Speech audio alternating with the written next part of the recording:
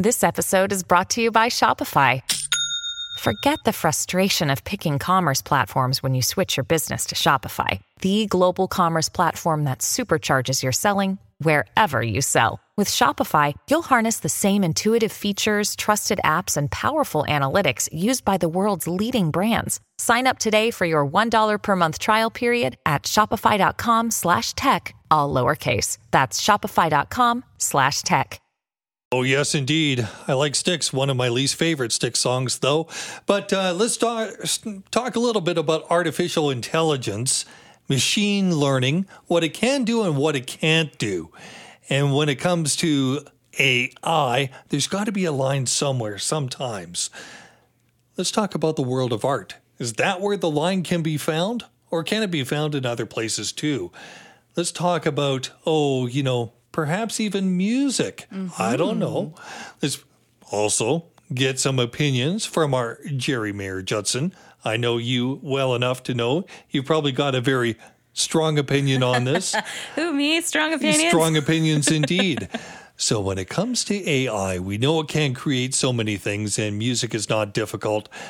Art, like fine art, painting's not difficult. But let's start with music. Yeah, totally. Actually, there's some interesting things that I found out about how, that AI can indeed come up with music that is almost passable, as I would say, as maybe being human composed. And so today I dug into this AI stuff a little bit. Let's take a listen. Do you think that you could be moved by a piece of music composed by artificial intelligence? Do you think you'd even know the difference between human composed and AI composed music? Well, what about artwork? And would you value it less if an AI produced it? I talked with Guang Zhongdu, a PhD student at UBC's School of Business, about a study he co-authored about AI and our biases against it. So in our research, we studied how people perceive artwork created by AI. We got interested in this research question because we noticed that AI has become more creative in recent years. It can now create many forms of artwork, like paintings and music. And my co-authors and I found it super cool. And we wanted to know whether other people also like AI art as much as we did. So what we found is that people are actually very biased against AI art. For example, in one experiment, we asked participants to listen to two pieces of music. And both pieces of music are actually created by an AI musician called Ava. But we randomly labeled one of them as being human-made and the other one as being AI-made. We found that people find the music less creative when they think it is created by AI. They find it less awe-inspiring. So clearly there is a bias. So where does this bias come from? We found that people are biased because AI's ability to create art challenges many people's worldview that artistic creativity is a uniquely human characteristic. Because we found that this bias is stronger among those people who strongly believe in that. Because for those people, learning that AI can create art is very threatening, right? It challenges their understanding of what human beings are. So we think this bias actually reflects a deeper philosophical question of what makes human beings unique, what differentiates us from others. That's so interesting. Did you show them visual art as well? Yes. In one experiment, we used music,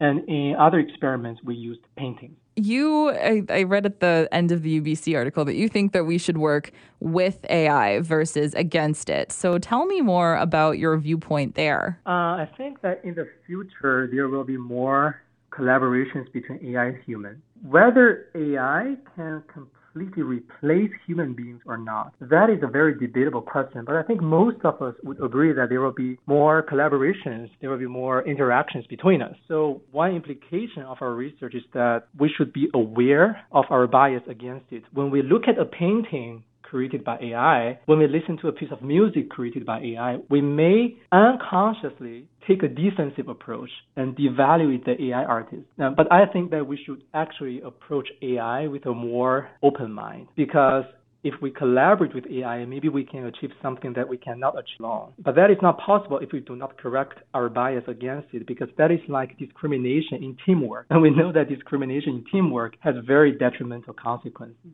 Yeah, definitely. And I think too, like people don't often take into account that we have AI tools that we use all the time. It's just like it's the weird little issue of authorship, I suppose, when we take issue, because Photoshop has all kinds of AI assistants. I wonder, like, where comes that cognitive dissonance from seeing like that an AI authored something? Yeah, exactly. Like you said, AI products are now everywhere, but we think that not all of them are equally threatening. We think AI created art is especially threatening because it challenges one of our fundamental beliefs about what human beings are. We think our artistic creativity is something that differentiates us from others.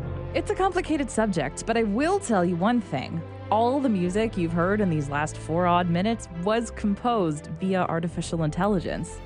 Be honest. Can you tell?